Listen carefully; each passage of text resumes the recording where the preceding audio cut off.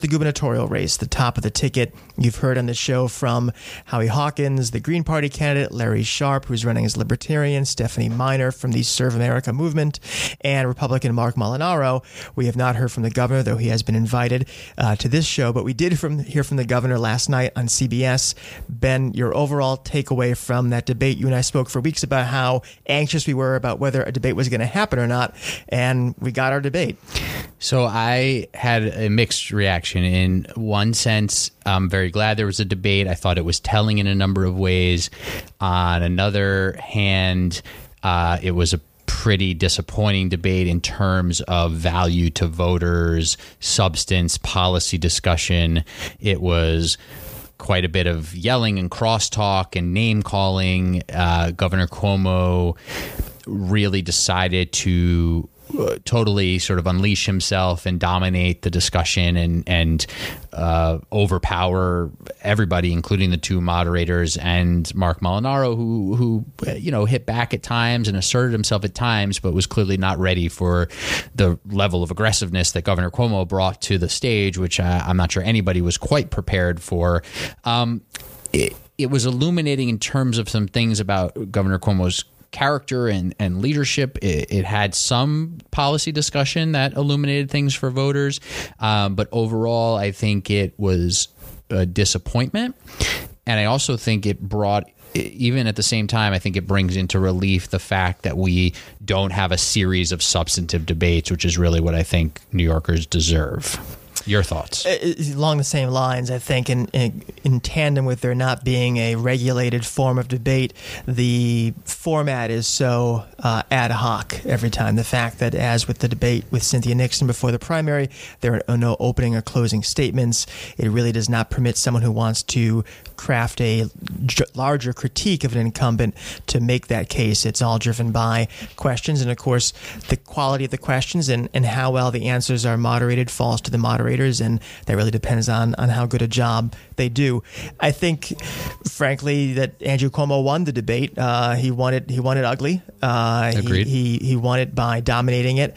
I think that Mark Molinaro, when pressed on some of the questions that Cuomo was raising about his support for Trump, some of the critiques of his personal finances, of his legacy as a legislator, of his record as a Dutchess County executive, the Molinaro, as perhaps anyone would have been, was unprepared to meet the level of intensity of Cuomo's questioning, and therefore ended up looking like he was not quite ready to answer questions. So let me say something on that. I was on a conference call Monday morning that Molinaro did, where he announced that he was accepting the terms of the debate as they were. He had, he was one of several forces that had sort of goaded Cuomo into doing this debate, which he might not have done if it wasn't for the New York Post putting him in a chicken suit on their cover multiple days, and people on CBS radio pushing him to do the debate. Then he agreed to a debate on CBS, and Molinaro insisted it was a televised debate.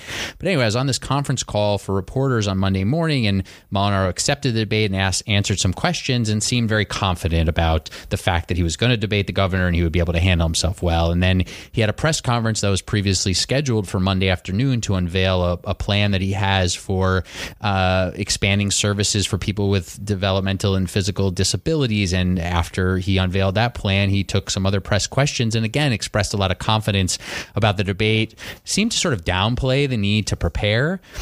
And then he was unprepared. He was not ready for some very obvious attacks. Now, again, as I said, the degree to which Andrew Cuomo was aggressive and interrupting and dominating was maybe even more than those who know him well would expect. But still, the questions about Trump, the questions about this alleged pay-to-play scheme with Molinaro and his wife, which I think is mostly a whole lot of nothing, and his record as a legislator, his votes, his very conservative votes, those three areas of attack, which have already been out there for months, he was not ready with quick, strong responses on. I thought that was a really poor performance. It was. Well, I think, how much he was prepared for that and simply got knocked off his game, we'll never know. It was telling that on the few occasions where Marcia Kramer or Rich Lamb were able to actually put a question to Governor Cuomo, especially a difficult question, whether about medical marijuana, and there were others as well, Cuomo himself did not seem as strong in answering them as he was as playing an interrogator to Mark Molinaro. For those who have not read up, the accusation against Molinaro is that as Dutchess County executive, his government, he received donations from an architecture firm. That firm then won a contract from a development authority, and that authority shortly thereafter hired his then girlfriend, later wife, to a kind of a low-level job as director of marketing, and there is a call hourly wage. Sorry, right, $26,000 a year, and that is something that some members of the Dutchess County legislature have been calling for an investigation of. It was remarkable that in response to Molinaro preparing what he obviously must have thought was going to be a very powerful fusillade involving all the corruption convictions surrounding Cuomo and his aides, involving hundreds of thousands of dollars, if not millions, that Cuomo was able to hit back with the $70,000 charge that has not been dealt with in federal court or the subject of federal indictments, and was able to, if not win the point, at least knock it off the table. It was an incredible, if very cynical performance. Agreed. He was very skilled in being able to do it. He had this line about, yes, these were people around me, but we're talking about you and your family and putting money in essentially your pocket. And as questionable as those claims might be, there's some grain of truth to them.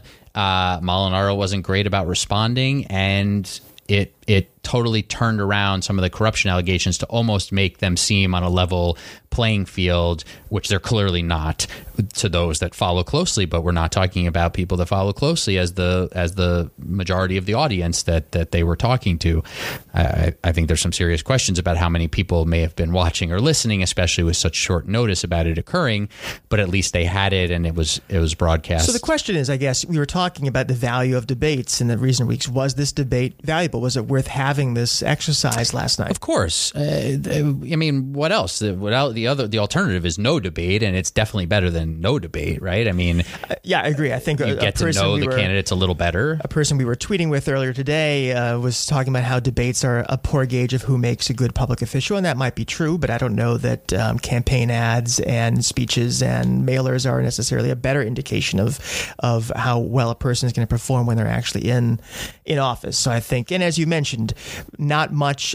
I was just listing the issues that came up last night: fiscal stuff, MTA, opioids, schools, the Bill Stadium, marijuana. So there was an attempt to raise some pretty substantive issues. We just didn't really get anywhere. But it was very revealing in terms of approach to the idea of discourse and priorities. Well, we got some policy positions, but it was almost as if they were quick answers and then it returned to some of the attacks. So we didn't get an in-depth policy discussion. This is fairly unrealistic, but what I would want to see, let's say in this general election, is something like 5 debates. Maybe 3 of them are all the candidates on the ballot, and maybe 2 of them are the major party candidates. And they have themes. They're held around the state, and they focus on regional issues, but also statewide issues. We deserve at least a half hour of discussion on education issues or housing issues. I mean, the big issues and themes, we should see the candidates really having to address those, in front of skilled moderators, big audiences, and really put this conversation out there. What we got was, we know that both Andrew Cuomo and Mark Molinaro favor there being more charter schools, and that's almost all we learned about their stances on education. It's very frustrating. We know they both favor some expansion of medical marijuana, which was interesting. Cuomo was more open to the idea of safe injection sites for battling heroin and opioid abuse. Molinaro said he's not in favor of that. So we saw some things, but it was almost like they were all just brief answers and then back to the sniping and name calling. And speaking of brief answers, Ben and I had a rare public disagreement on Twitter around debate format, and this will get deep into the weeds. I am not a fan of the lightning round that has become de rigueur in debates, where people are asked a quick yes or no question, and that's it. And Ben supports them. We only have a couple of minutes left. This is pretty much our own lightning round. But Ben, why do you like lightning rounds? I don't just support them; I do them. Right? I have them as part of the debates often that I moderate, and here's why. You have a certain amount of time with the candidates. You decide on your questions. You try to gauge how much time it's going to take. You want to allow for follow-ups, et cetera. You design the questions. There's so many things you can't get to.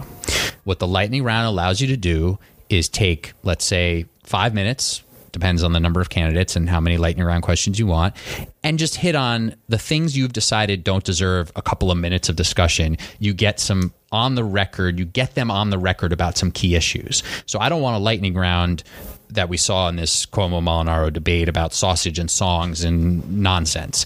You want to throw one light question in there like Errol Lewis often does on New York One, which is what's your favorite restaurant in the district or something like that. That also gets at like how well do you know your district and whatever.